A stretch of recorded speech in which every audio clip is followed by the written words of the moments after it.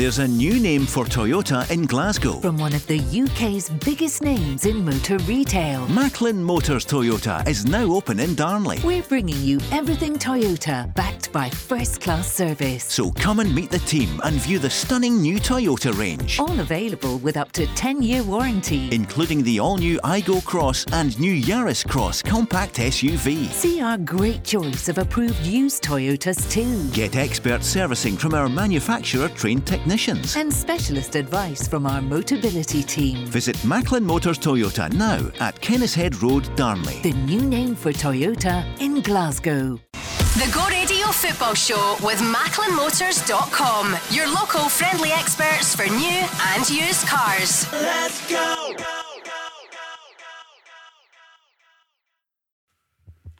Okay, so that's the end of the SPFL season. St Johnstone last night climbed to 12th and final place in the Premiership for next season. There's a bit of managerial musical chairs going on at the moment, and there's going to be lots of action in the player transfer market as well in the next couple of months. Rangers got their hands on the Scottish Cup on Saturday after the Europa League final. Celtic won the title and the League Cup. So, John Hartson, who'd the better season, Celtic or Rangers? Well, I think I think both clubs had very good seasons. I've got to say that. I think if you're a Celtic fan, I think you will edge towards Celtic on the back of how well they did to claw the title back out of Rangers' hands, having put up a feeble effort last season. To think that the turnaround and Celtic had to rebuild a whole team basically from goalkeeper to centre forward. Recruitment excellent. Ange Postecoglou brilliant, winning the League Cup within 6 months of being at the club. Great achievement. Rangers winning the Scottish Cup, beating Celtic in the semi-final convincingly, I thought, and then getting to the final of the Europa League was a fantastic achievement from them. You know, if maybe they'd won it, then you could have almost said maybe you'd have to sway towards Rangers for winning a European trophy and the Scottish Cup. But now I think they didn't win it. But again, Mark, you know what it's like, Rob. I can't win. Whatever I say, it's going to be difficult. So obviously, I think both clubs had very, very good seasons, and it's been a great season for Scottish football. You're always a winner with us, matey. Don't worry about it. I'd like to see you come up with an answer one day with a turkey. What the best season for you? It's a bit early to turn on me. We've got 2 hours to go. On you. Come on. Come off the fence. I'm not on the fence. Thank you very much. Okay.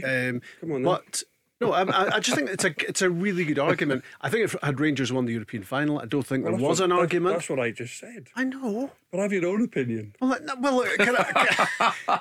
do I have to be different even though I don't believe it? Well, tell us who you think had the better season. Let's go outside and sort this out. Yeah, there's only one winner on that one. I know, exactly. Okay, I'll rethink that one.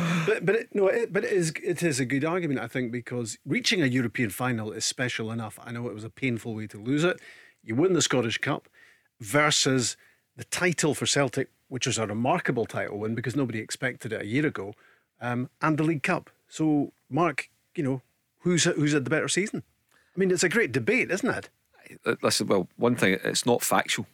It's an opinion. So this time last year, had you said to Ange Postecoglou, who's just walking in the door, you'll win the league and you'll win the League Cup, say, I'll take that all day long. If you ask any Celtic supporter last June, you'll win the league, you'll win the League Cup all day long, without a shadow of a doubt.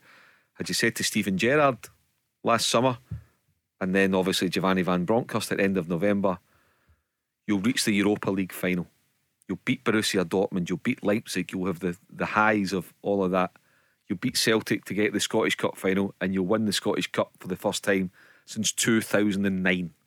13 years, first domestic cup in more than a decade. All day long, I think they've taken that as well. So it's one of the ones, Rob, it's great for this city that actually it's one of the very few occasions where both sets of fans, I think, as we sit here just now, both sets of fans are more than happy with what the football club has given them this season, and that's great for Scottish football, and it's great for this part of the world. I think as well, Rob and Mark, I think if you're a Rangers fan, I think you'll be very excited because now you've got a team and the Giovanni Van Bronckhorst that Steven Gerrard, helped build and helped Rangers to win the league and stop the 10 in a row. But now you feel Giovanni Van Bronckhorst has just took you to the Europa League final. He's won the Scottish Cup, and you're competitive again now. You're a team again now. Rangers look like a team, a real good team, and it's exciting for Scottish football because you know that Celtic will add to what they've got. They'll add quality. Rangers no doubt will add as well. There'll be some going out of the door. There'll be some coming in. But from a Rangers point of view, Celtic have been so dominant over the last 7-8 years, and winning quadruple trebles. And now you look at Rangers now, they're competitive. They're a proper team. They beat some other proper teams in the likes of Dortmund and Red Star Belgrade and Leipzig. These are really good European teams. So now you'd feel, as a Rangers fan, you'd feel you're competitive again, and you can win again now, because for the previous 7-8 years, it was all Celtic. They were totally running the show. But now it's Rangers. Now we could maybe say they might even start favourites to win the league again next year. But the good thing is we've got we've got two good teams, coming up against each other now in Scottish football. Are we okay? You and I okay? We're absolutely fine, mate. Yeah, you come out swinging at the start of the show. Not at all. I'm happy to give you an opinion any old time, whether it's the right one or not, or whether you agree with it or not is another matter. No, but my point was, it's sometimes it's difficult when you're on the radio, because Rangers fans will automatically say that Rangers had the best season. Celtic fans will say they had the best season. That's how this game is, Yeah, but sometimes they'll say that with no great basis in fact, and I know there is no fact about it. There's no factual. It's a matter of opinion. But actually, it is. And we've spoken about it for months. It's one of those rare seasons where both sets of fans have got every reason to be happy and excited about what comes next. Yeah, I think at the start of every season, when it's Celtic and Rangers, whoever the manager is at that particular club, the captain, your supporters, their priority is win the league. That's a priority. That is our number one aim when the season kicks off at the end of July. So from that point of view, that was mission accomplished for Celtic. They won the league. Added to that, again, you're talking about who had the best season, the style of football that Ange Postecoglou, the 3 or 4 of the signings that he brought in that, let's be honest, none of us had really ever heard of, and the way he managed to gel them together quickly. You then take you go across the city and you look at Giovanni Van Bronckhorst, who inherited a team on a Monday morning that lost the League Cup semi-final to Hibs 24 hours earlier, and to kick on. And I think John mentioned it earlier, the key one for Giovanni Van Bronckhorst was beating Celtic at the Scottish Cup semi-final. Had he lost that day, he might have struggled to keep his job. He might have struggled, because the Rangers fans, there was an element of them, was a section that were not having him. I think as but well, he's Mark, turned it round, and thankfully he has. It's where Celtic have come from in terms of at the start of the season, looking for a manager. The players that they lost, 25 points, having won 9 titles in a row. Rangers bounce back and win it by 25 points. And there's almost been like a 30-point turnaround. And I think the league is, yes, it's massive to win. And I think we're all in agreement, and Celtic fans can call in, that if Rangers had won the Europa League, if they had that little bit of luck, because when it goes to penalties, it is a bit of a lottery. The keeper goes the right way, you can hit a really good penalty, keeper guesses the right way and saves it. It's nerve and technique as well, though, isn't it? Yes, it is. I thought Frankfurt's penalties, some of the penalties Rangers players took, Arfield took a go, and Stephen Davis as well stepped up. Aaron Ramsey stepped up. There was other players that could have took a penalty, but he showed he showed that he's got cojones. He wanted to take one. He wanted to come on the pitch late in the game to take a penalty. He put his hand up. No one's saying fair play and giving him credit for doing. There was other players that could have took one.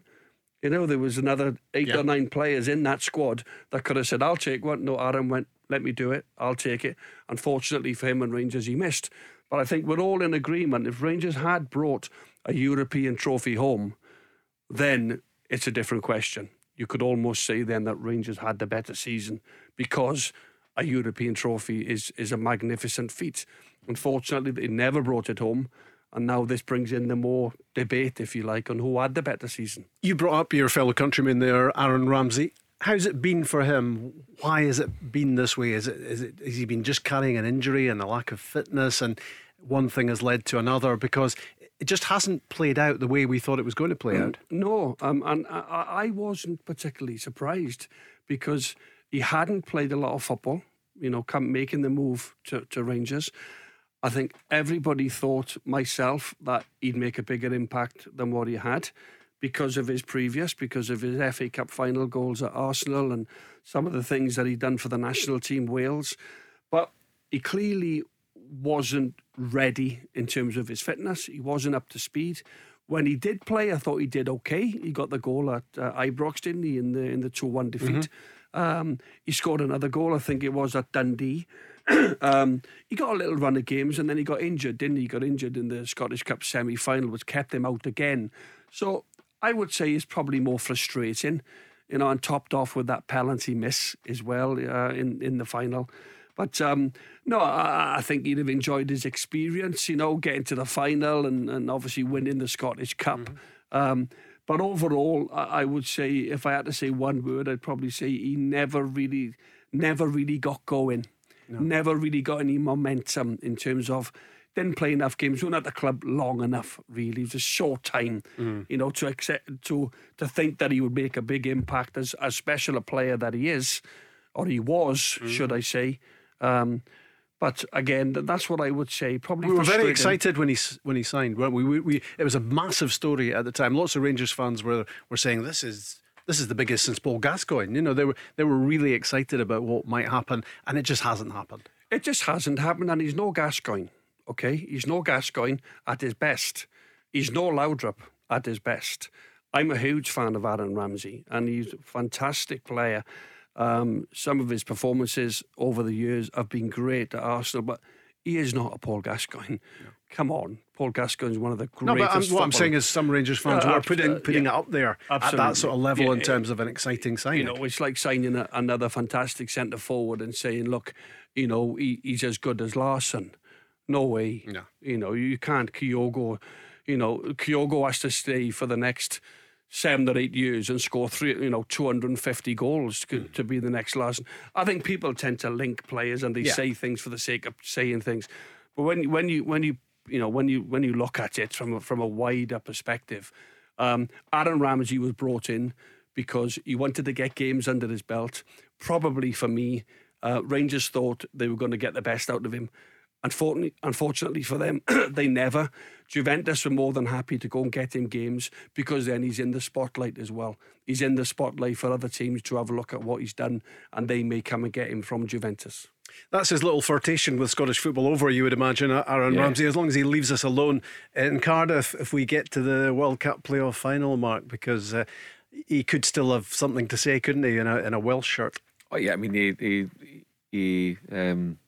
he excels when he plays for the national team. Him and Bale together are pretty special, and there's no doubt that the pair of them have it in the locker to go and destroy Scotland, let's be honest. But first of all, Scotland need to get past Ukraine, and for me the Ukraine game is the most difficult of the two.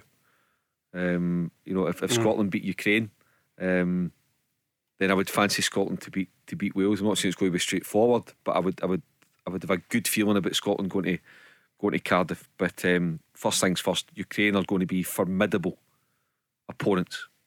And this was Stevie Clarke, when he named the squad yesterday, talking about the opposition and about Scotland's positioning against a team that everybody has got so much sympathy towards, of course. Not sure it'll be the first time we've been the bad guys, but it's not so much about being the bad guys. Listen, we all understand and respect the position of the Ukrainian team. Fortunately for them, they've managed to get out of the country, they've managed to get the players into a training camp, they've been playing matches. They'll be ready for the game.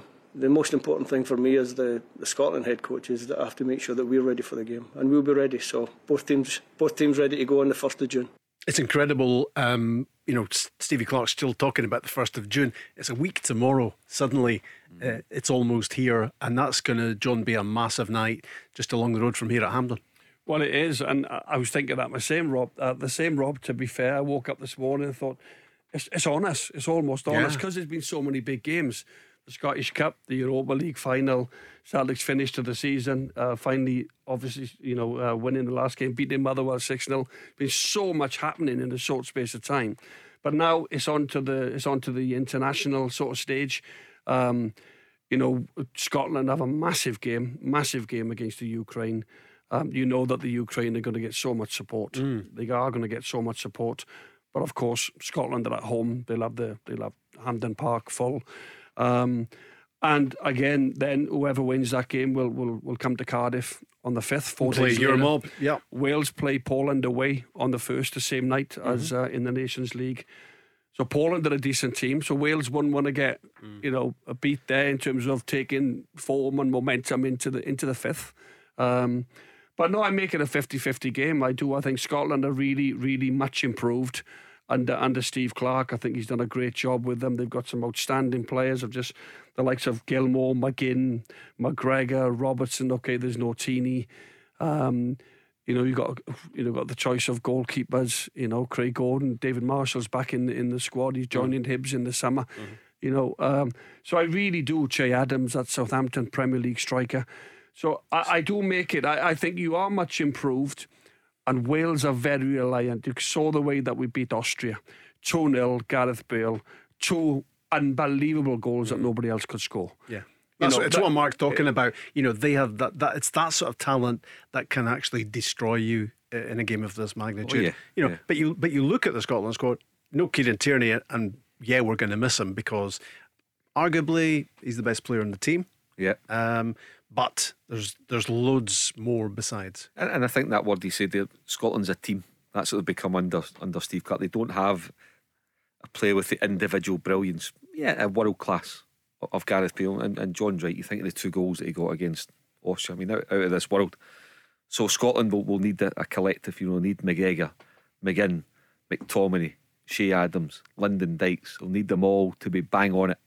Craig Gordon in goals at some point is going to have to pull off a save or two to keep us in the game, to keep us ahead, or to stop us from going further back, whatever it's going to be. And then in front of him, Andy Robertson, Grant Hantley, whoever it's going to be, Scott McTominay at the back, Liam Cooper, he'll be on a high after helping Leeds United stay up. So there's plenty of options there. But first things first, without getting carried away, Ukraine's going to be very, very difficult. But with 50,000 at Hampden, then you would fancy Scotland to have the slight edge. But bear in mind, Ukraine, before the war, played France twice, didn't lose to France. So they've got a bit about them. I think as well, Mark, that'll probably be one of Steve Clarke's biggest concerns. Can I get the players at it on the 1st against Ukraine? Mentally, of course, the lads are professional. They're going to give everything. But they cannot veer away from the Ukraine. They cannot think of the playoff final against Wales 4 days later. They have a job to do. Different for Wales, they go to Poland, irrespective really if they win, lose or draw. Yes, a Nations League game. But Steve Clarke has to make sure that the players are completely focused on beating the Ukraine. I know it's horrific what's going on in the Ukraine and everything else, but the players have to take themselves aside and be a team, as you said, and make sure they get through that game.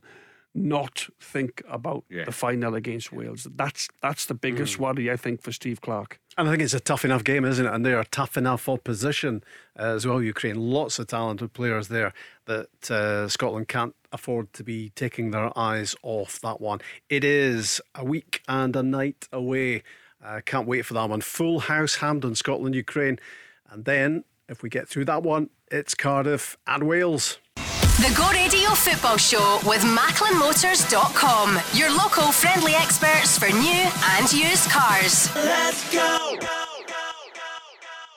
Off and running on Tuesday's Go Radio Football Show with Maclean Motors. Rob Maclean, John Hartson, Mark Guidi in the studio. And feel free to join us and get involved in the football conversation. 0808 17 17 700. Who had the better season, Rangers or Celtic? Or is it just one of those ones where you agree to disagree and you maybe say, well, both actually have had brilliant seasons. Rangers in a European final and the Scottish Cup on Saturday. Celtic had already got the league tucked away, and earlier in the season the League Cup as well, and we treat that as normal now. When you think back to the start of the season, and Celtic were in a bit of a mess at that stage. What a job Ange Postecoglou has done and continues to do by the sounds of it, because we're now into that summer of hectic transfer activity. And the news coming out of Celtic at the moment is suggesting that Cameron Carter-Vickers could well be a permanent transfer. The word is that personal terms have been agreed. Nothing officially from Celtic at this stage. We understand the fee is about £6 million with some add-ons. The word on Jota has been really encouraging, John, in the last few weeks as well, that deal can be done. Maeda, the Japanese striker, that was a loan as well, which I'd actually forgotten all about, but that is going to be, or has been, converted into a permanent deal. So that all sounds really positive. It does, certainly does. I think Maeda, Jota and Cameron Carter-Vickers have all played pivotal roles in the season. They've been big players. They've played most of the games, the lion's share of the games. Cameron Carter-Vickers was a lot of people's fans as well, Player of the Year. I know Callum McGregor nicked it in the end. Another fine season, Callum McGregor taking the armband as well, leading the side. But again, very positive. I think it was all about getting reasonable deals for them in terms of not being priced out of the market. Spurs not coming back with a ridiculous fee where Celtic almost go, look, we can go so far, but we're not going to be held to ransom type of thing. Jota, brilliant for him, because we don't know the deal, but it'd be fantastic if he was to sign. Young, he will play for Portugal in the future. There's no doubt about that. What a talent. And Maeda, what a bonus Maeda was on that right-hand side. His pace, his energy levels. So 3 players there that Celtic needed to tie down. And if they could tie all 3 down before Ange starts looking at the recruitment, over the summer months, 3 players, pivotal. And to get them all done would be brilliant for Celtic from a football club. It would be lovely to know the detail, just from a nosy point of view. It would be lovely to know the detail of these loan arrangements and what the small print says. It does sound from the Cameron Carter-Vickers deal as if Celtic have first dibs on this, and as long within maybe 3 weeks, by the middle of June, then other clubs can get involved. But right at the moment, it's in Celtic's hands to make it permanent. Yeah, it appears to be, Rob. And if we say that Carter-Vickers and Jota are available, between them, joint fees 14-15 million pounds. That's exceptional business to pick up the two of them. You think about it, 6-7 million, £7.5 million each, because this time next year you'll more than double your money on the pair of them. You might even treble your money. You just, you're going to get a lot of money for those guys. And the fact that they know the club, they know the manager, they know what they want, they know their teammates, so they're getting right in as ready-made players. There's no settling in period right into the Champions League. And I think, for moving forward for Celtic, because they'll always want to improve, and that's the way any manager is. I still think he might want to be looking for a central defensive partner for Carter-Vickers if he becomes permanent. I think there's been a big improvement in Carl Starfelt. I think he's got a nice bit of pace. He reads the game fairly well, but I just think for the style of football that the manager demands, as in constantly pass from the back, play from the back, take a risk down again, I just think sometimes that Starfelt looks like a weak link in there. Sometimes his distribution's not up to the standard required when you want to play that style of play. And it might be different if the manager says the old fashioned, we just clear your lines, then that might suit Starfelt more. But I just think if you want to improve and you want to, if you're looking at things, then Starfelt's position might be one that they'll look at. And even if he is your first choice alongside Cameron Carter-Vickers, you want 4 top central defenders, don't you? You need that sort of quality backup, especially in tournaments like Champions League, where it doesn't get much better. Yeah, you almost need 2 players for every position. That's what you want, and that's what you'll be looking at. Julien didn't get a look in. It doesn't sound like he's got a future, does it? The boy Welsh as well. Welsh, young, difficult to judge, because I still think he's he's had games, he's played games, but again, he was more so when one of the two were injured. Welsh would come in. I don't think he let anybody down, but again, going up another level. Yeah. Near Beaton is another option, but he's going. Beaton is going. He's another one who could play centre back. But I think Mark's right. I think he will be looking at cover. Certainly, I think he likes Carl Starfelt, and I do think he got better. But again, you go up against proper opposition, and it is proper opposition in the Champions League. That's the highest level. That's the biggest club competition in the world. Centre forwards, they're clever. They make good runs. When they get chances, they generally take them. Again, in the other sort of competitions, if you like, or no disrespect, sometimes a striker might need 3 or 4 chances, but at the highest level. And then what happens is them mistakes, they get called out because it's a mistake that's cost you the game. Yeah. Sometimes you might make 3 or 4 mistakes and get away with it. But at the highest level, the Champions League, you don't get a second bite at it, So he will look to strengthen that centre-back just for cover. I still think he'll start with Carter-Vickers and Starfelt. I think he really liked them. They conceded the less goals in the Scottish Premiership. And Carl Starfelt will get better again. He said himself he really struggled when he first came to the club with the pressures, with the fact that Celtic had to win every game, which not concede goals because everything is magnified by 50 by 50% everything you do. So I think he will in strengthening that area certainly. But again, I think he quite liked that partnership. He'll go with them to start, but of course he needs cover.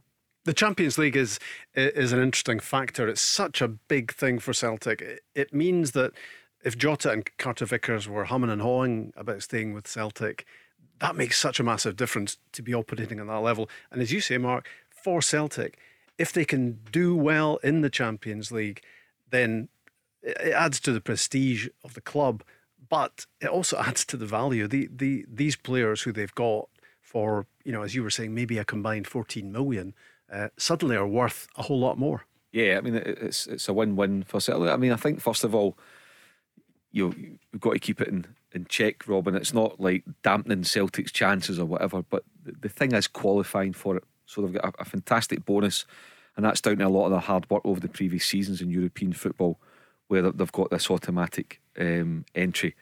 Then it's the luck of the draw. I don't know if Celtic on pot 3 or pot 4. I think it's pot 4, yeah. Pot 4. I mean, I think bearing in mind, unless I'm wrong, Celtic have only qualified twice out of the past 7 seasons. You think of some of the teams that knocked them out over the years. So they've got that, whatever it may be, 30-40 million quid. So right away it puts them in a really financially strong situation. It gives them certainty for the next few weeks about what they want to do, because they know their budget. They're not having to wait till August 28th, 29th, 30th, and all of a sudden it's a last dash in the last 2 days, as might be the case with Rangers, because they don't have that certainty of budget, because they've got qualifiers to get through. So there's a lot of pluses in it for Celtic, and if they happen to finish in top 2 and kick on into the knockout stage of the Champions League, great. But I think first and foremost, you aim not to finish bottom. So as long as you finish third, you stay in some shape or form in European football. So that would be the aim. And if they don't finish bottom, they're punching above their weight. If they do finish bottom, well, they've made it. They're back in there, and I'm sure they'll give it a good fist. But wait and see what the draw is. But first and foremost, it's a great situation to be in. No stress in terms of qualifiers in July and August. You can just focus and get off to a good start in the league. Making sure that you're getting in there and you're getting a proper start. So it's a great situation for Celtic to be in. There were lots of reasons for what happened in Seville to be really painful for Rangers last Wednesday night, John. And one of them is the fact that there will be players in the summer being offered to both Celtic and Rangers. That's the way it happens, isn't it? And there's such a big advantage in being able to guarantee Champions League group football, because Rangers have to go over a couple of hurdles, and we know that at that stage of the qualifiers it gets tough. Well, yes, and there's a new manager in place who's shown that he's tactically fantastic, and he'll want to strengthen the group. He'll want to bring in a better quality of player. There'll be some that'll move out. Goldson's let his contract run down. listen, he might sign a new contract at Rangers, but I would think that would take a huge offer to keep him, because there's only one reason why you leave your contract run down, because you could go on a Bosman, you could leave on a free transfer, and that's when you can go fill your boots. Because if what is Goldson in the market, 6-7 million, so any club that goes and buys him can give him that in wages. They're getting him on a free. They're paying nothing for him. So that's what I mean by they would have to throw, the king's ransom at him to get Goldson, for him to make him stay. And maybe losing in the final was the final chance to hold on to him, because that with all that extra money coming into Rangers, maybe they could have given him something like what he was looking for. Maybe. I don't know what Connor Goldson, whether he would have stayed, but from my experience, you allow your contract to run down. There would have been umpteen opportunities for Connor Goldson to sign a new contract this season. Rangers would have offered him good deals. Yeah, but maybe not the deal he was after. Maybe not the level of money he was after. And Rangers have still made £30 million, they say. So there's plenty of money there to sign your best centre half.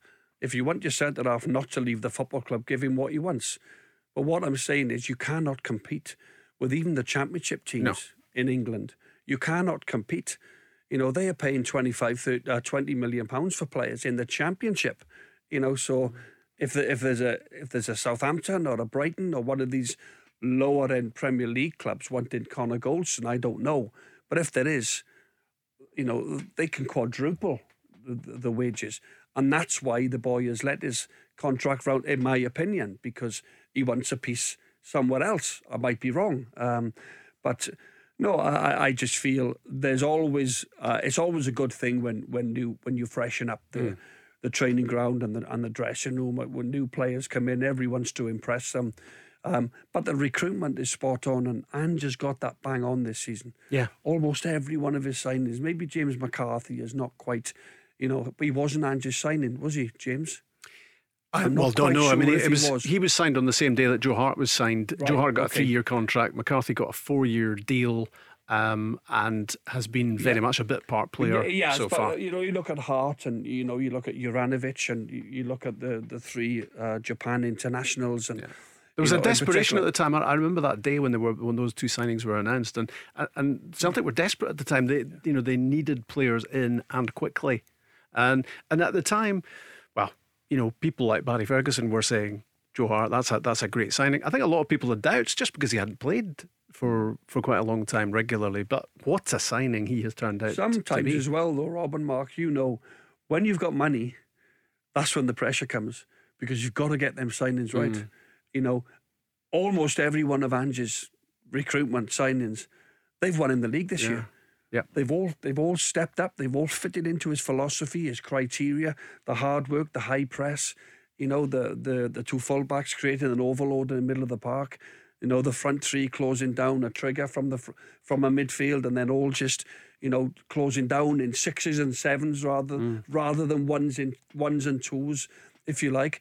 So sometimes when you've got all this money to spend, you've got to make sure if you're going to go big on a player, he's the right type. Yeah, and he's the one to cope with the pressure. But the big players, the best players, as you know, they cost a lot of money. But sometimes as well, when you have a lot of money to spend, into a big transfer pot, you've got to make sure that's right. Celtic have done well up to now. They've got it spot on. But Angelo wants to go again. Yeah, he's made some fantastic signings. I mean, it's an unbelievable strike rate in terms of success in the market. One he's developed, one he's rejuvenated is Tony Ralston. He's had an incredible season. And we've got a question here on WhatsApp from Kate in Kilsyth, who says, all right, lads, who do you think plays right back for Scotland with Patterson injured? He is in the squad, Nathan Patterson, but he isn't going to be ready, I don't think, for that first game against Ukraine. And Kate says, for me, Ralston. Mark, what do you think? Well, it's Ralston or Aaron Hickey. Yeah. I would think, unless there's someone that I've missed. Aaron Hickey, I think, is naturally right-sided. So I think he's one who's also had a great season at Bologna. They're talking about him, 2 or 3 English clubs sniffing about him, 2 or 3 in the Serie A at 18, 19, 20 million quid for him. But certainly Anthony Ralston or Aaron Hickey, we might say Anthony Ralston because you're seeing him more, like he's on the rise, but Aaron Hickey's a top player as well. So it's a good option for Steve Clarke to have against Ukraine. And bear in mind as well, when it's stuff like that, you look at the opposition, you look at what the opposition have down the left hand side, and then you potentially choose, because first and foremost you want your right back to be a good defender first and foremost, and then if they can go and kick on from that. So Hickey or Ralston, I genuinely don't know. Toss of the coin. It would be a continuing football fairy tale, wouldn't it, for Anthony Ralston, who probably thought his Celtic days were numbered. He's played so many games, part of what Ange has produced on the pitch this season. Incredible, and could potentially be lining up for Scotland against Ukraine. Well, he's probably Scotland's a player that plays in the Scottish Premiership, the most improved player, I would say. I don't know whether I've known ever a player to improve so much in the space of 12 months. He'd obviously took himself away last summer, trained really, really hard, came back, impressed in pre-season, and every time I saw him play last season, magnificent. He scored vital goals. He got vital crosses into the box at really important times of the game. Mark's made a case there for Aaron Hickey. But what a dream season it would be for Anthony Ralston. If Steve Clarke gives him is he capped before? He's been capped. He's been capped. Yeah. If he puts him in the side, because I also think he's earned it. Yeah. You know, he's not just in there for sentiment and everything else. He's earned it. He's had a blinking good season. Sure has. Anthony Ralston, and he's been part of a winning team. Winning the league. Thanks for saying blinking and not going further up the ladder. Yeah, Tony Ralston, contender for right back, Scotland Ukraine, a week tomorrow night. We've got some managerial breaking news. That's up next. The Go Radio Football Show with MacleanMotors.com, your local friendly experts for new and used cars. Let's go! So you're still looking busy through the roadworks in both directions of the M8 between Paisley and Cardonald. If you're going east, you've still got your heavy traffic between the M74 merge and Charing Cross, and if you're going west, you've got some stop-start traffic between Fruit Market and the M77 merge. This is due to the road being partially blocked with a broken down vehicle at junction 20 for West Street. So if you are heading that way, please be patient and watch your speed on the approach. On the M77 southbound tonight, you're slow from junction 1 at Dumbreck Road back to the M74 junction 1. You're queuing on the Clydeside Expressway between the SEC and the merge at Anderson Cross. And looking a bit further afield on the M80 southbound, you've got traffic looking very slow from Cumbernauld Lowood back to Denny Lonehead, so please be patient there as well. Taking a look at your public transport, you've got a special timetable running on ScotRail due to operational reasons, with passengers advised to check their journeys before travelling, because many of your routes are finishing a lot earlier than usual. Just as always, please check your routes no matter where you're travelling tonight. You can find the very latest travel updates at any time at thisisgo.co.uk. Thanks for that, Chris.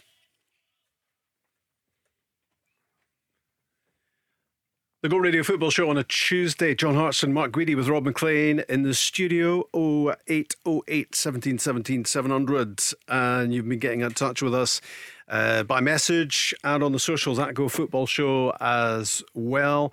That question was all about, prior to the break, was all about who's going to be replacing Nathan Patterson for Scotland next Wednesday night. Tony Ralston, that would really cap a sensational season for him if he starts in that one. But Mark made a good point. Aaron Hickey must be a strong contender as well. And we're talking about the transfer market. He could feature large in the next couple of months. Lots of interest in England about tempting him back to the UK from Bologna. I mentioned those managerial merry-go-round movements ongoing at the moment. Remember, John McGlynn left Wraith Rovers. He went to Falkirk. Well, he's replaced today as the Wraith Rovers manager by Ian Murray, who left Airdrie, having failed to come through the playoffs into the Championship. They're still in League One, so he is now a Championship manager with Wraith Rovers. And the one that's just broken, it's confirmation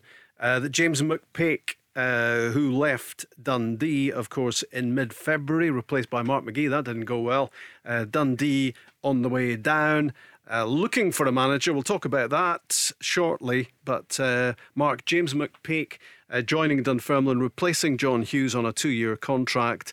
They're League One, of course, and you would hope the only way is up. But you look at some of the other teams in League One, it could be competitive. Yeah, it will be competitive, Rob. But Dunfermline's a massive club. They shouldn't be in League One. They had a championship club, if not. More than that, James McPake, had a good couple of seasons at Dundee. He knows what it takes to get a club up. He'll handle the weight of expectation through East End Park. So yeah, I think on paper that looks to be a good appointment. Just some quotes on the Power's website from James. He's been in the studio, of course. John shared the studio with him before. Impressive guy, and maybe Dundee at this stage wishing they'd stuck with him after a couple of great results as well when he was shown the door. And it hasn't gone well from there for Dundee on the way down to the Championship. James said it's been a challenging year for the club, but I'm excited and optimistic about how we can build the club up. He said over the years on the pitch and in the opposition dugout, I've experienced the strong backing from the stands. The supporters are going to play a key role in this rebuild, and it's vital that we're all pulling in the same direction for the start of the season. They do have a big fan base, Dunfermline, and they're a club that really, you would think, should be aiming towards the Premiership in the top 12 rather than being in the third rung, which is where they're going to be next season. But you're impressed with James when you came across him in the studio, John? I was, and he wasn't shy in saying that he was extremely disappointed having lost his job at Dundee. He felt that he had the team around him, and he felt he had the ability to keep them up. Listen, we'd never know. It's hypothetical now, but on the back of how badly Dundee did, then you could say he had a case. Did they make the right decision, Dundee, in sacking him and appointing Mark Guidi instead? What do you think? I think they shouldn't. I think they should have kept him, because I don't think Mark Guidi did anything there. He wasn't able to go on in the dugout for the first 6 games. He had to be up in the stand. I don't know how much impact you can actually get from being in the stand. Nothing against Mark. I like Mark McGee. I've been in his company, but when you've got James McPake there, all of a sudden he knows what he knows his team. He knows who to get the best out of. Mark had to come in, get to know all the players. Yes, he'd have watched Dundee. He'd have had videos and things like that. But I thought he was harsh, and James has proved to be right. If they'd kept him, it might well have been different.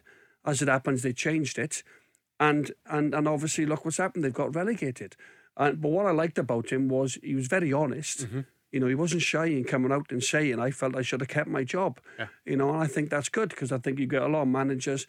They're told to say the right things, and they have to answer to the chairman, and they come out, and I like the fact when managers come out and say that today this player didn't play particularly well. There's too many players now that you can't say anything to. Be honest. Be honest with your players, and I think James is that type of player. Manager, and I think he'll do very well at Dunfermline. I wish him well anyway. Yeah, because he's very knowledgeable on the game. He sure is. He's very honest, and he's a good communicator. And he's 37. He's got a lot of mileage under his belt for one of that age. And I guess in some ways he's learnt the hard way this season. He's learnt how football can kick you in a very painful place. It was a Gordon Strachan appointment, wasn't it, for Mark McGee? No doubt about it that he brought him into Dundee.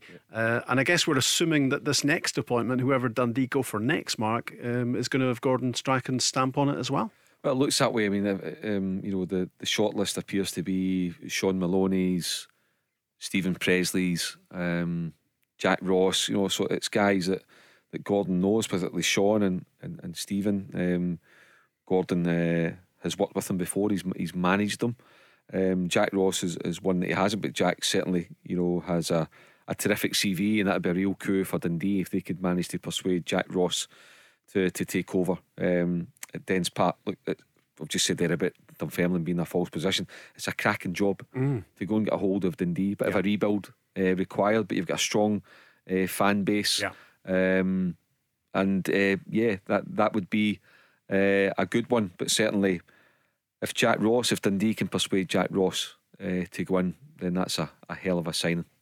I don't think it'll be Stephen Presley, just because I bumped into him at Hampden after the match on Saturday, and he seems to be loving his job at Brentford. Yeah, I mean, I think it's director of football, or it's in that area where he works. There's a management team behind Thomas Frank, and is it like kind of individual personal development or something like that. Something like that. But from what he's saying, it's not just Thomas Frank, I'm the manager, and that's it. It's a more modern sort of setup where there are quite a few of them around, assisting, very much involved, and he seems to be loving it. And of course, they've stayed up. Brentford, they've got Ericsson playing for them, which is a great story in itself. But so, Judge, unless he was lying through his teeth to me, I think he'll be staying where he is at Brentford. But Jack Ross I think he'd be ideal, wouldn't he, for that job at Dundee, John? Or Yes, Sean Maloney?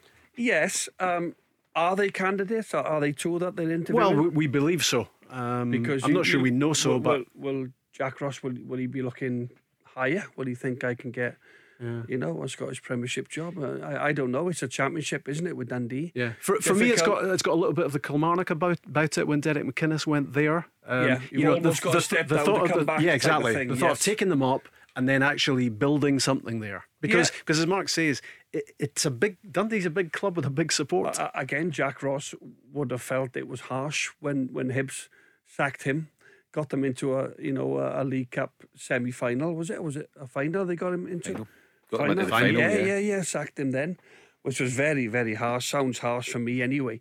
But as we said, Derek McInnes went and did it at Kilmarnock, and he almost had to step down to prove himself. And not so much prove himself. He had 7 great years at Aberdeen. A couple of Scottish Cup finals and things like that. Celtic were the nemesis of Aberdeen. They used to beat them all the time. Aberdeen just couldn't quite win a game against Celtic in the Cups anyway. So it's a great job, as you say, Dundee, although it's the championship, the challenge is to bring them straight back up. They'll have aspirations of coming straight back up to the Scottish Premiership. Tough job, because there's some, you look at Inverness have come close, Arbroath, the teams that got into the playoffs. Queen's Park and Cove Rangers. So it's a really, really hard division, the championship. So it's an opportunity for them. Sean Maloney, would he want to jump straight back in? It seems he wants to be in management because he left a great job, a great role with the Belgium national team to go and be the boss himself. He seems like he wants to go that way now and be a number one. And Gordon as well, obviously managed Sean, myself. We were both in the same team at Celtic under Gordon. So they are two that know each other very well. But again, two good candidates, I think, for the job. One of many questions still to be answered in Scottish football. Who will be the new manager at Dundee? 60 minutes of football chat gone.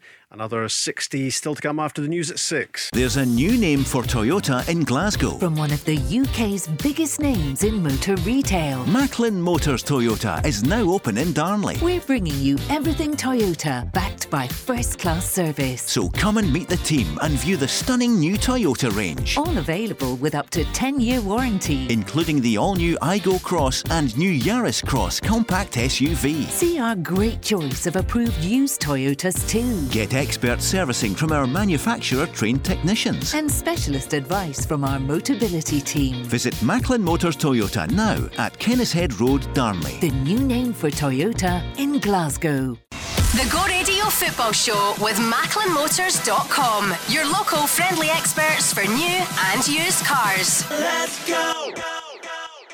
Talking about lots of questions to be answered in Scottish football, and they include... will Alan McGregor be a Rangers player next season? Was that his farewell at Hampden on Saturday? Late on, there were just a couple of minutes left of extra time when John McLaughlin went off. Alan McGregor came on. It was his 4th winners' medal, but it was the first final in which he'd featured. I don't think he touched the ball, but he did get himself involved ahead of climbing aboard the podium with all his Rangers teammates and celebrating that Scottish Cup success at the age of 40. He has been magnificent this season. I think it was a nice sign from John. He told when the result was there, he would have give up his place for Alan for the last minutes. So I think it was a nice gesture for him. And we're going to sit down with him and see how his future is. But happy for Alan as well that he can lift the trophy in the end of the season. What do you think, Mark? I think he's been battling against back problems, but I mean, he is still a magnificent goalkeeper. Do you think he's got another year in him? All day long. I think I've said a few times on here now. I think Alan McGregor will sign another year.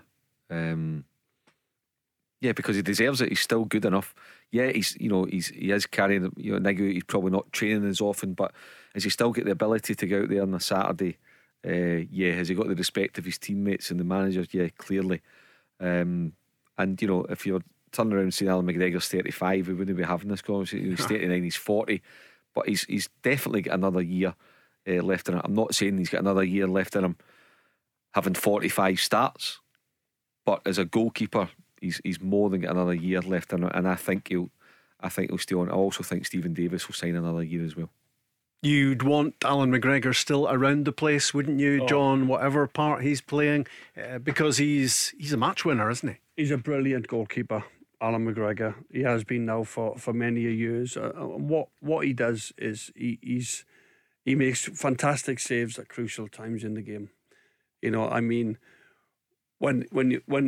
When your team's on top and the opposition break, it's so crucial that you depend on your goalkeeper to make that save. He stands up really well. He doesn't look to me as if he's got back problems. He's so agile. He can tip things around the post. And last year, I think, would probably be one of his best years at Rangers. Some of the saves that he made in games. That European one where he went behind him to claw it out. Incredible. I mean, it was almost Guidi-esque. It was such a good bit of goalkeeping, Mark. I thought you would have said the forward, Mark. You never told me you're a goal.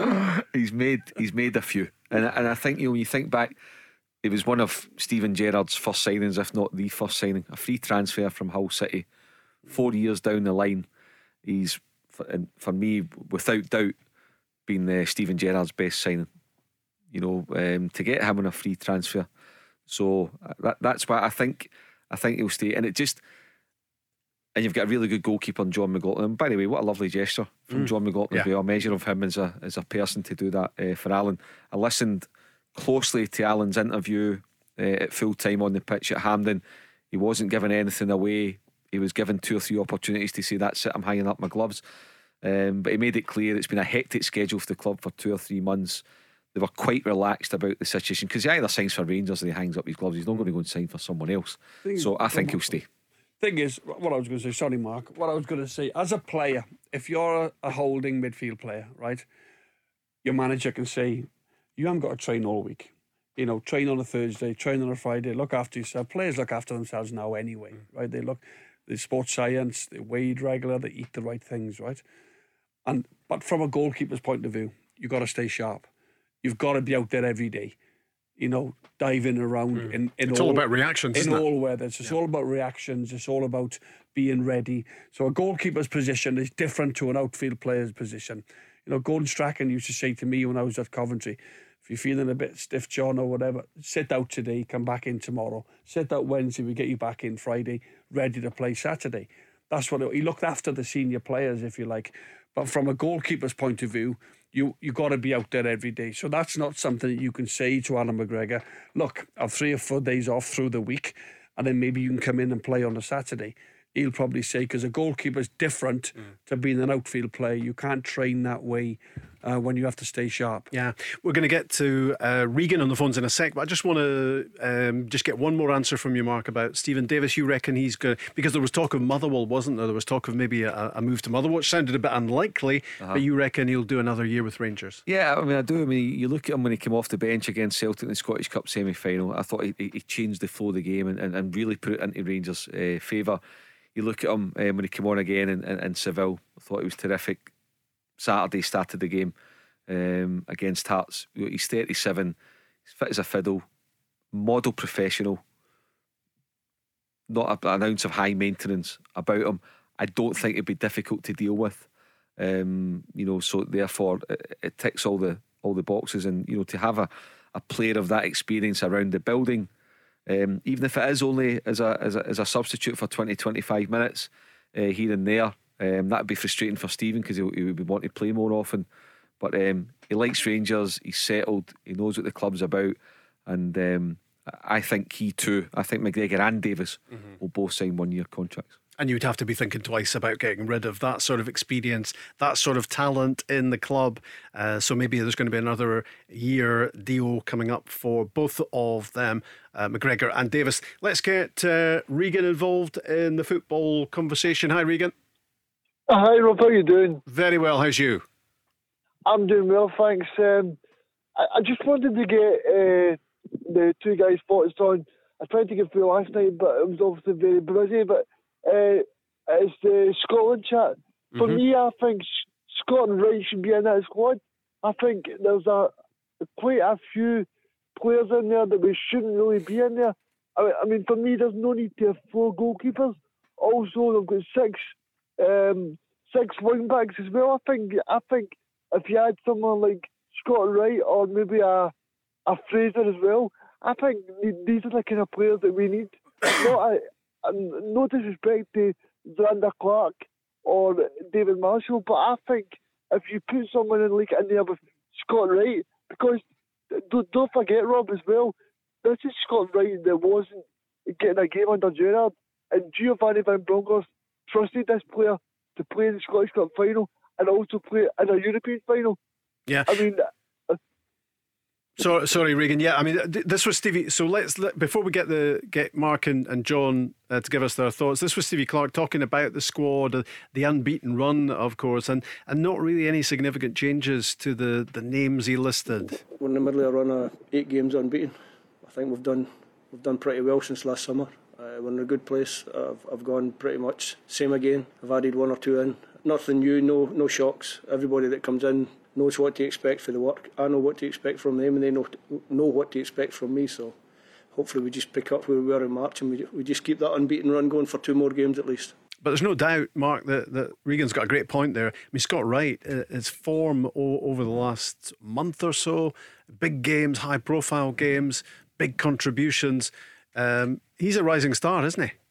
Yeah, I mean, had Steve Clarke included Scott Wright in the squad, I don't think there'd be any eyebrows raised. The fact that he's not included, when I saw the squad yesterday, did I immediately go, oh, where's Scott Wright? No, I didn't. Because the squad's full of quality.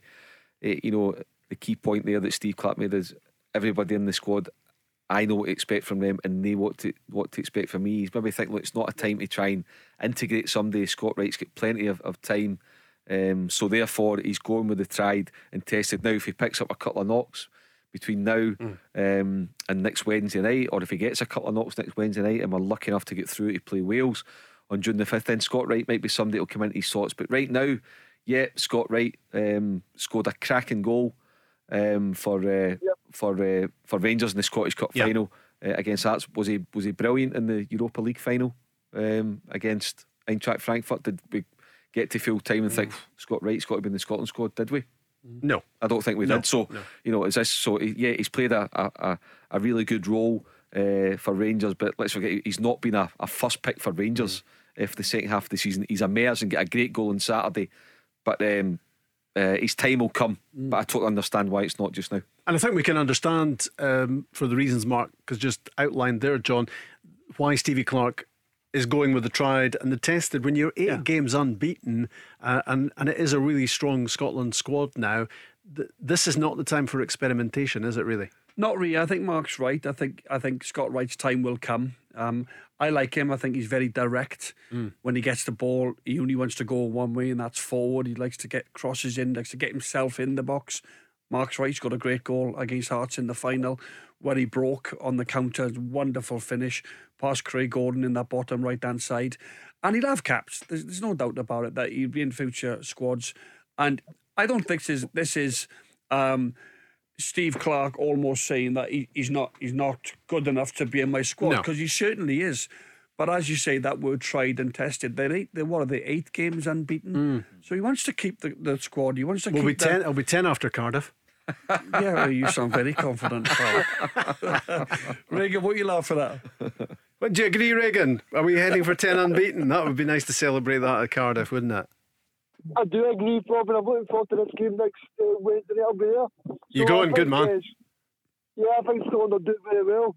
One more point I want to ask Mark and John is that, do you think there's a bit of beef between Steve Clarke and Fraser? Because if Fraser's someone that's not been in the squad now for maybe 6 to 8 months, and it's a bit of a worry for me because obviously Mark knows his stuff on Scotland, and I just want to get his thoughts on it. Yeah, I mean, he was on the naughty step, wasn't he? After training with Newcastle, having called off a Scotland squad, and then was caught, 24 hours later training under Eddie Howe, who'd just taken over at Newcastle. Yeah, I think that's gone against him. Let's be honest, and don't blame Steve Clarke if that's the case. He's talking about having harmony within the group. He's talking about being together, and if he's got guys in the squad that want to be there, when you can question Ryan Fraser for calling off a couple of squads ago, then I don't have a problem. I'll trust Steve Clarke's judgment on it. And again,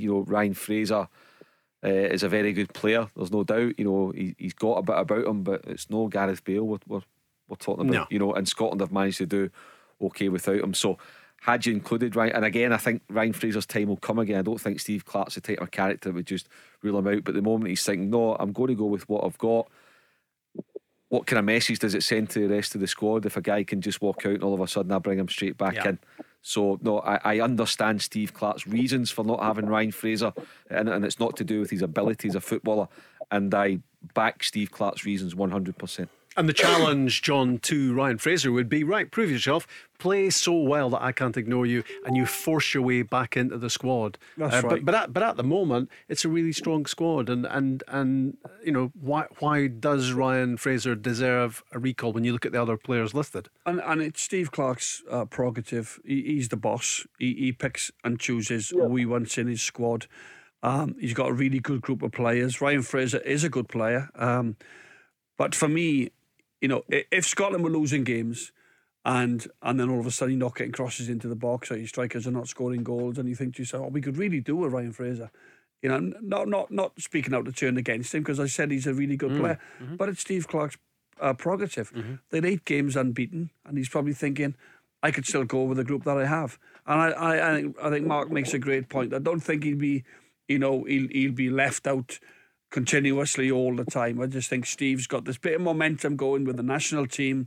They've got 2 massive games coming up now, the Ukraine, and obviously if they were to get through that one, the final obviously for the World Cup spot. And he's just going with who he thinks can win these games for him. Nothing personal against Ryan Fraser. He will come back in, no doubt, in the future. The question, Regan, we had earlier on in the show from Kate and Kilsyth was who should play right back on the basis that Nathan Patterson's not ready. Would it be Anthony Ralston? Would it be Aaron Hickey switching over to right back? He's very 2-footed anyway. Would it be Stephen O'Donnell? Who would you have in that right wing back position? I would play Tony Ralston, Rob, because I think Tony Ralston's had a very good season. As much as I like the boy that's playing over in the Serie A, I think Tony's played really well. He also knows a lot of the Celtic boys. He's gelled really well with them, and also I think that if you're Tony Ralston, what a way to end a spectacular season, because this time last year, I think everybody was like, Tony Ralston signed a 1-year deal. What are Celtic doing here? But it just shows you what a job that Tony Ralston's done, and he totally deserved this chance for Scotland. Regan, I agree with you. I think Tony Ralston has been much improved, and he deserves his chance. I agree, mate. Can I ask you the question, Regan, that came up here earlier on the radio here? Who, in your opinion, had the best season? I know it's a difficult one, and because I thought... Was this the question you got upset with me right at the top of the show? I thought Rangers and Celtic both had great seasons, Regan. Who for you, which club had the best season? For me, it has to be Celtic, John, because you know why? Celtic are the most successful club in Scotland this season. I mean, they've won 2 trophies. I mean, people can say Rangers got to a European final, but it was stations like Go Radio that said at the start of the season, this was the most important season for a Scottish Premiership side to win the title. That's exactly what Celtic done. Now, of course, Celtic fans will be a little bit jealous of what Rangers did in European football, but I think what Celtic did, John, was absolutely incredible. Yeah, and you're right, and it is what we've been talking about all season long, isn't it? You know, we spoke about the bonanza, the financial prize in Scottish bonanza, football history, and just being in those Champions League group stages, which time has proved, Mark, are so difficult to qualify for. Yeah, listen, you know, the way that Reagan phrased his answer to John is absolutely spot on. Reagan and he came up very good when he comes on. He came up with an answer, and he explained why he gave his answer, and he said that everybody had said that this is the most important title in Scottish football history because of the prize money at the end of it, apart from the prestige. But you're right into the Champions League, and you're upwards of 30 million. I think as well, so, Reagan. yeah, it's a great answer. I think a lot of people said as well, Celtic just can't win the league. Yeah, I mean, physically could not win the league. Yeah, I mean, I think it was the state that Ange Postecoglou went into. I mean, I know that Gio went in and Gerrard was left for Aston Villa, but the state that Ange Postecoglou went into, I mean, you had people say that like it was going to take 3 or 4 years to build. That Ange Postecoglou takes a year to settle in. I said, Reagan, I said as Celtic fans, I think we all were pretty hopeful to see how close we could possibly get to Rangers. They were massive favourites. They had momentum from the season before, winning the league, stopping the 10, all these things. And it was almost like, well, how close can we come? Can we build a team good enough? Can we build a team that's going to be competitive enough? You know, and Ange's he's just come up trumps in every possible way, hasn't he? Not for the first time in this show, Regan. You've nailed it. Well done. Thanks for your call. Okay, cheers, guys. Cheers, Regan. The Go Radio Football Show with MacleanMotors.com. Your local friendly experts for new and used cars. Let's go! It's Tuesday on the Go Radio Football Show with Maclean Motors, Mark Guidi and John Hartson with Rob Maclean in the studio. And your calls, and that was a good one, wasn't it, before the break from Regan, making lots of good points and making his play for Celtic having had the best of the season because they end up with the biggest prize. They are in the Champions League and they are already rebuilding again, and well, they've done pretty well, haven't they, with Ange Postecoglou so far. His signings spectacular, and at the moment Celtic working hard on making those loan deals with Jota and with Cameron Carter-Vickers permanent. Daisen Maeda has already turned his deal into a permanent one. So it's more building blocks in place for Celtic, having won the title and the League Cup, and they'll be looking to make an impact in Europe's elite club competition this season, the final of which, of course, is on Saturday night, Liverpool against Real Madrid. An absolute belter, and the Scotland captain will be involved. Listen, when you play the amount of games that Liverpool have this season, or the top clubs play, when you go to the final stages of all the competitions, which is what Liverpool have done, they're going to play a lot of games. The players are fit, they understand what's needed physically and mentally to prepare for the game, so no doubts about Andy. Andy Robertson will be there for Scotland, so he gets back from Paris. But amazing for Scotland to have the captain involved in such a special match. Yeah, he's chance to go and win it for the second time in his career, Rob. He's also played in another final. You know, Liverpool won 2 cups this season, took Man City within 10 or 15 minutes of winning the title at the weekend. So yeah, and he's an integral part of what's been going on at that club now for 4 or 5 years under Jurgen Klopp. We all know the backstory. It's sensational, and he just keeps going and going. And yes, fingers crossed that he wins on Saturday night, and I think they're all really looking forward to watch. I think it'll be a cracking final, and B, that he comes through it unscathed and is ready to lead Scotland against Ukraine a week tonight. Mark was in Perth last tomorrow, night. rather. A week tomorrow, exactly. Mark was in Perth last night, McDermott Park. St Johnstone struggling first half against Inverness Cali Thistle, but 4 goals in the second half, and it was emphatic in the end. St Johnstone keep their place in the Premiership, and I know one man who's going to be really chuffed with that result last night. Ryan, how are you? I am absolutely buzzing. I thought you might be. I'm happy, I'm buzzing, but also relieved, very relieved, because as you say, the first half was, I was very nervous. Were you fearing the worst at that stage? I was, I'm not going to lie, I was. Half time came and I thought, we're not up for it. There's something missing. We're no passing. There's just something's missing. And Inverness were right up for it, and fair play to them. They gave us a good game. And I was fearing the worst, I really was. But the second half, wow, what a performance. Stevie May wasn't hanging about, was he? No, 54 seconds I think it was, or something like that. He was in the park, so not bad.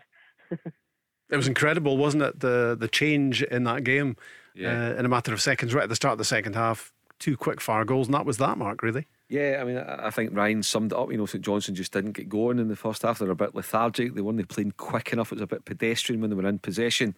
And I think for the tie, though, bearing in mind, I think Inverness had to score first, to have a chance. But St Johnstone got that goal. Stevie May pounced on it really quickly. It was a good save from Ridgers, but he pounced, showed great reaction. And as Callum Davison said at full time, he loves to see strikers scoring from 2 yards. I think it's brilliant, and St Johnstone haven't scored enough from that area this season. And then Cammy McPherson gets a deflection, but he deserved his goal. Cammy McPherson was superb last night. He'll be a big player for St Johnstone next season.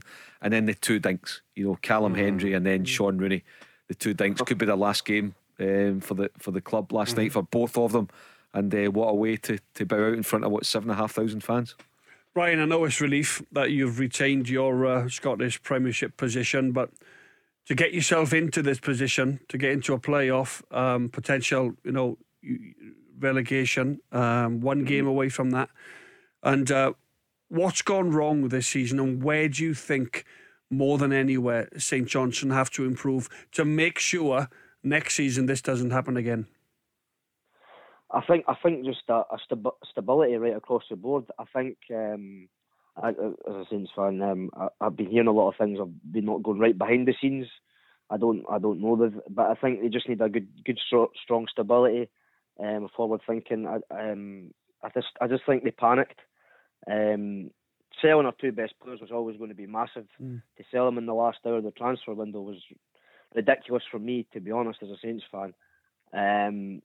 To try and replace that quality was really showed, and then we kind of just didn't. I just think we just didn't get the right players in. I mean, it takes time. You're a player, John. You were a player. It takes time when you sign 15 players.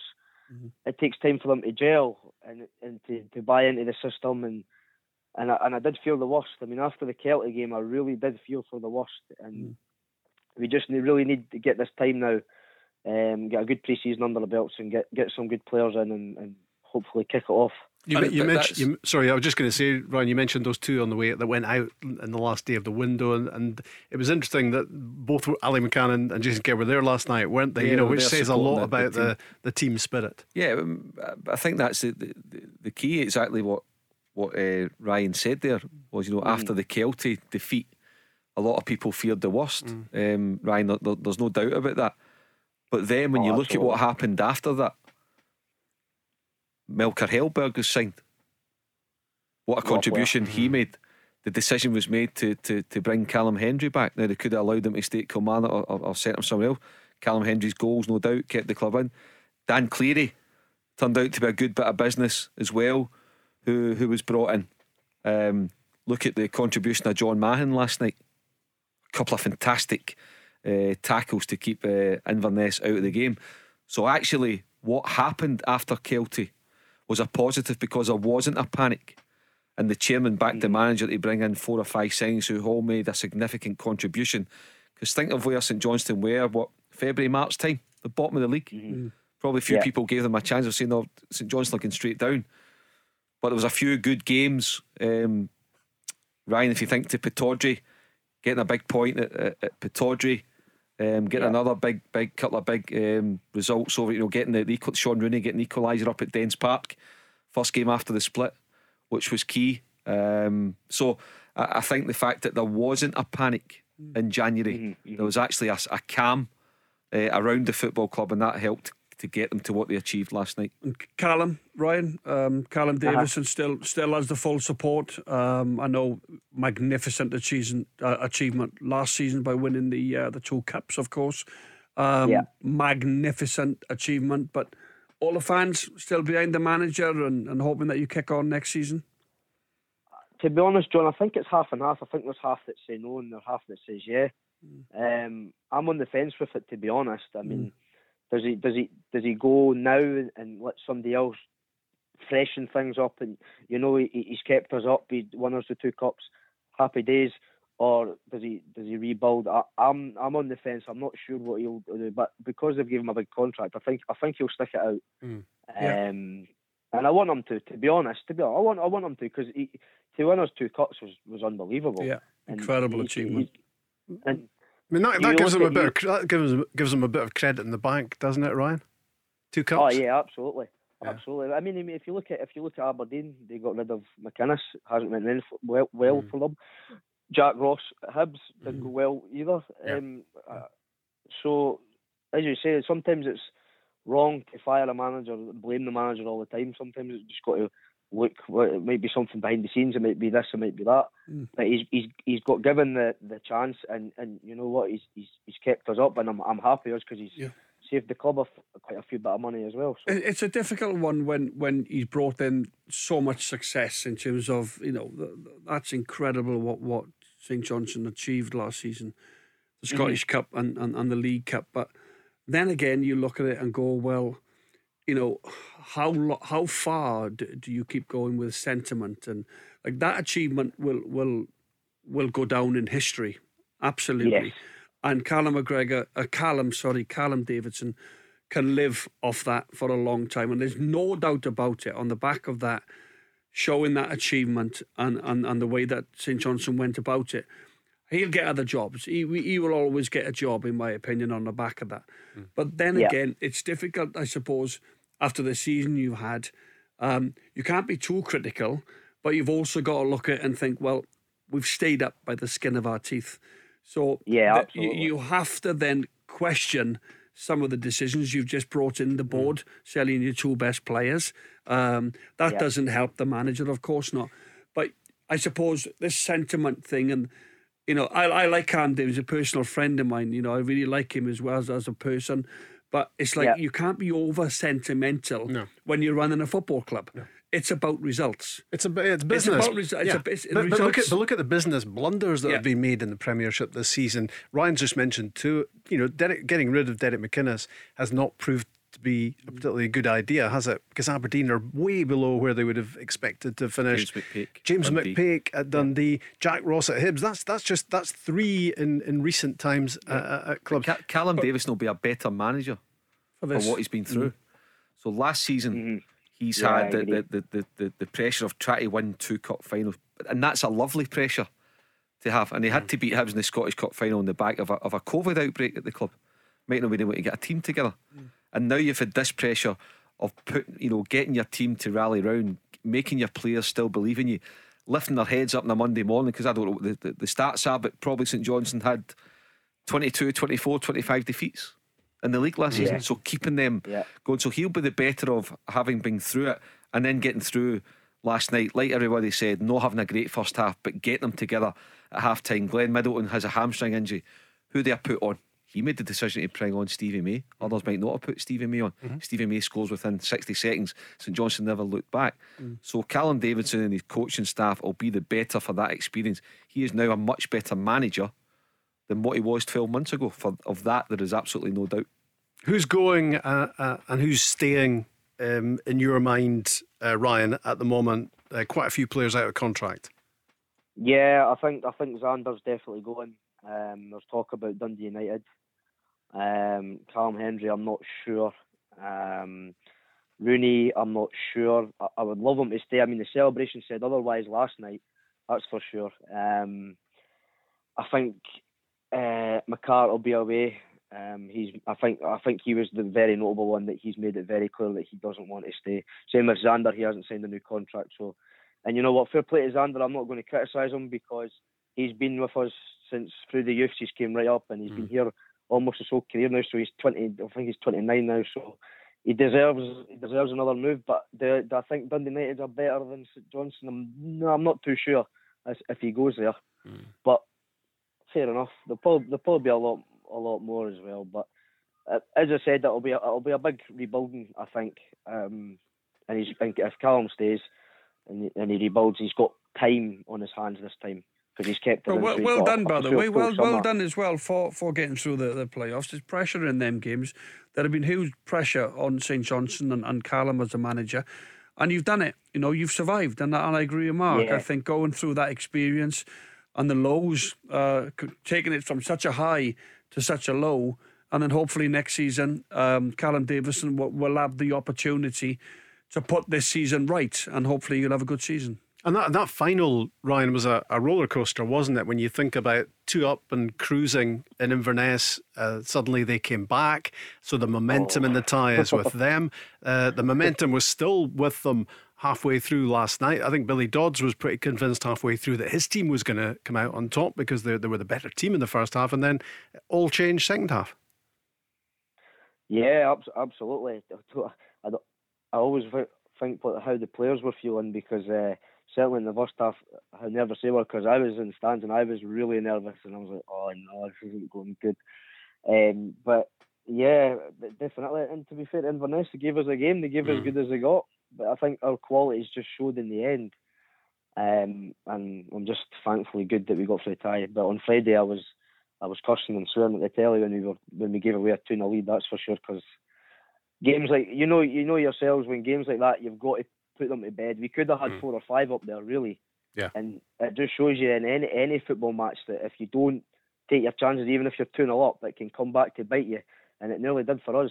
So we're credit to us, and I'll take it, and we go on to the next season. And a great atmosphere, Ryan, last night.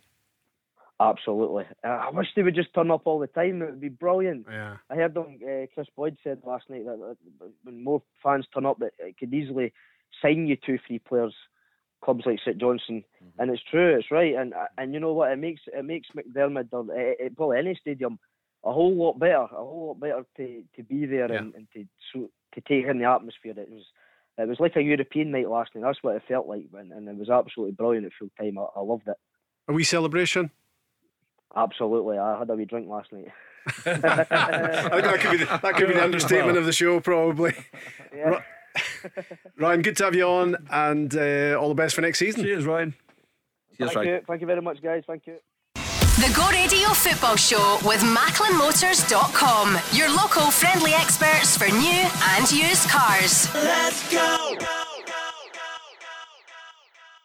So Rangers got the job done Saturday at Hampden. What they couldn't contemplate was finishing the season trophyless, especially on the back of the agony of Seville losing out. 1 penalty missed in 10. It was Aaron Ramsey, and Rangers lost the Europa League to Eintracht Frankfurt. All the riches going the way of the German team. Rangers had some recovery job to mount, but they did. They had very little time to prepare. But they beat Hearts in extra time by 2-0. We waited about 90 odd minutes for a goal. Then we got 2 in about 3 minutes from Ryan Jack in off the underside of the bar. Then Scott Wright scored as well. But what about the performance of Calvin Bassey? I'm a big fan of Calvin. Remember his first action here in this stadium when I watched the loss against Hibs in the semi-final, and I saw something in him which is rarely you see in talents his age. You know, very mature, very strong, very powerful, and you know, it was really a pleasure for me to work with him and still work with him in the future to make him stronger. I think the development he has this season is tremendous, and that's why he played so many good games in Europe.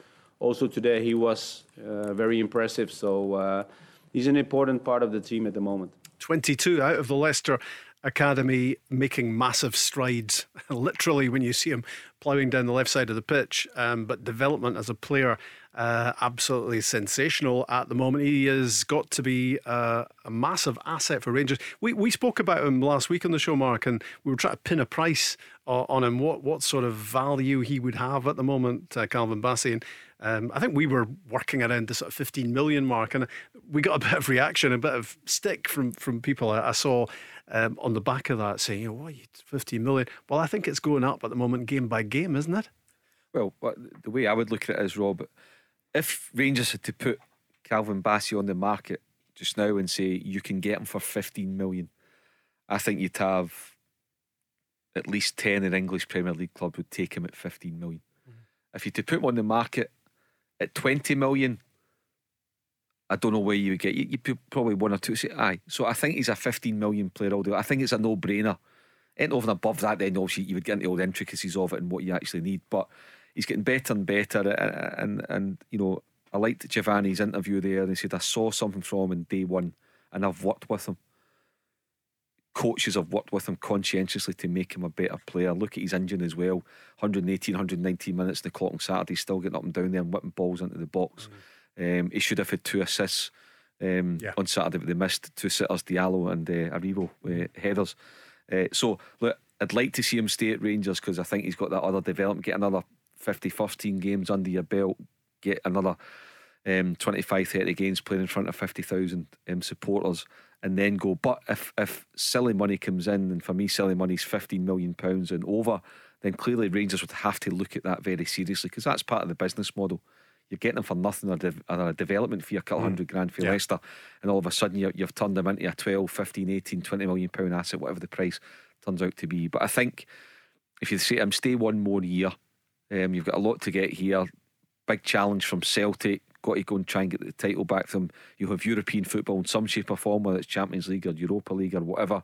But money talks, Robin. There's no doubt he will be on the list of a few clubs down the road. How highly do you rate him, John? Very highly. I think he's got a bit of everything. He thrives on being in the one-on-one situation defensively. You know, he backs himself. He's almost saying to the winger or the opposing right back or right wing back, come on then, try and beat me. If you knock it past me, you're not quicker than me. You know, if you think you can get into a battle with me, I feel I back my strength. He's that type of player. You know, he backs himself, gets forward. We've seen him getting crucial balls into the box this season for Rangers. He got great engine. But I'm with Mark. I think Rangers would like to keep him for the Champions League qualifiers, and then maybe dropping into the Europa League if they don't get that. The challenge is there again at the minute for Rangers. They've got a bit of money on the back of the Europa League into the final, so I don't think they're in desperation in terms of trying to get £20 million for your latest sort of star at left back. They had to sell Patterson maybe because they needed some finances, possibly. What did they get for Patterson? 16, I think it was. Million? 16 plus add-ons, I think it was. Yeah, so that was good business. I think for Patterson, who'd only had a year or so in a handful of games in and around the first team, if you like. But no, I'm a big fan, and I'm sure Giovanni Van Bronckhorst would want him to be at the football club next season while he is there, improve, and then his value will go up even more. Yeah, I mean, we're talking hypothetically. We're just wondering what the price might be where Rangers would feel that it was an offer they couldn't refuse. Obviously they would like another season or a couple of seasons out of him, and then look to maybe cash in, but you just wonder what sort of level he could be at by then, because his progress this season has been almost stratospheric, Mark, where he's come from, where he's got to. Yeah, I mean, as John said, his physical strength, I mean, you don't get past him easy. And as I said, I think a few people I've said it, there's similarities to Van Dijk in terms of his physical stature, and how, even if it's over 6 or 7 yards, you're very rarely are you going to beat him.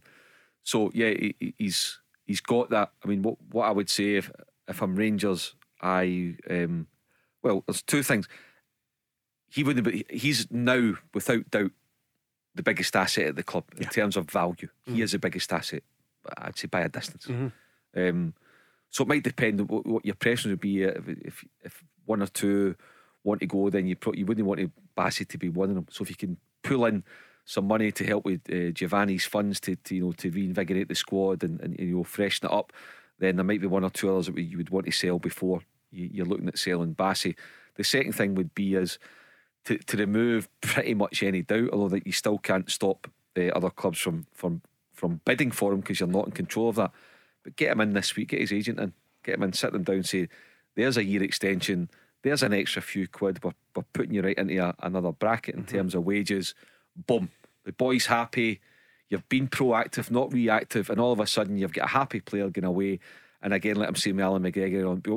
that's a headache gone. I don't need to worry about that. Bassey's happy, he's content. Now, somebody might come in with crazy money and you sell him anyway, but you're doing what you can to alleviate any potential problem there with Bassey. He played left back on Saturday. He came into the team as a left back. He's been developed into a centre back. He's so powerful, as you said, John, so quick. Yeah. How would you have fancied a wrestling match in your heyday with Calvin Bassey? Well, you could be physical back then. You can't now, can you? You can't be over physical. That would be a fair old tussle, wouldn't it? You and him? I think he'd be well up for it. I think he's strong. He's physical. He likes that personal battle.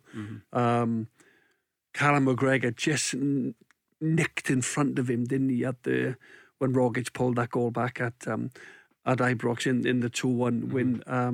But it was one of those. I thought almost if Bassey tries to, I think he was thinking about maybe he'd foul him or give a penalty away. He almost went, when McGregor burst through. But he'll get better in terms of his positional sense. The more games he plays, he'll certainly improve. But it's great for Rangers to take a player from Leicester reserves, if you like, and turn him into the fine player that he's and a fine young man as well. So he can only get better. Rangers are at that stage where they'll be playing European football either way next season at some level. Yeah. He's playing for a massive club, in a team that have to win things. Like Celtic, when he played for Celtic, you have to win things. Yeah. And he's becoming a winner. He's picking up great experience, getting to the Europa League final. So where else would he want to be at this moment in time at 22? So keep him for another year, and then even 2 years. And like Kieran Tierney, if you like, he didn't go as soon as he became a great player. He stayed. He got more Champions League games under his belt. And then he got a massive move. Absolutely, 25 million to Arsenal. So who's to say that Bassey can't do the same thing? Yeah, fair old point.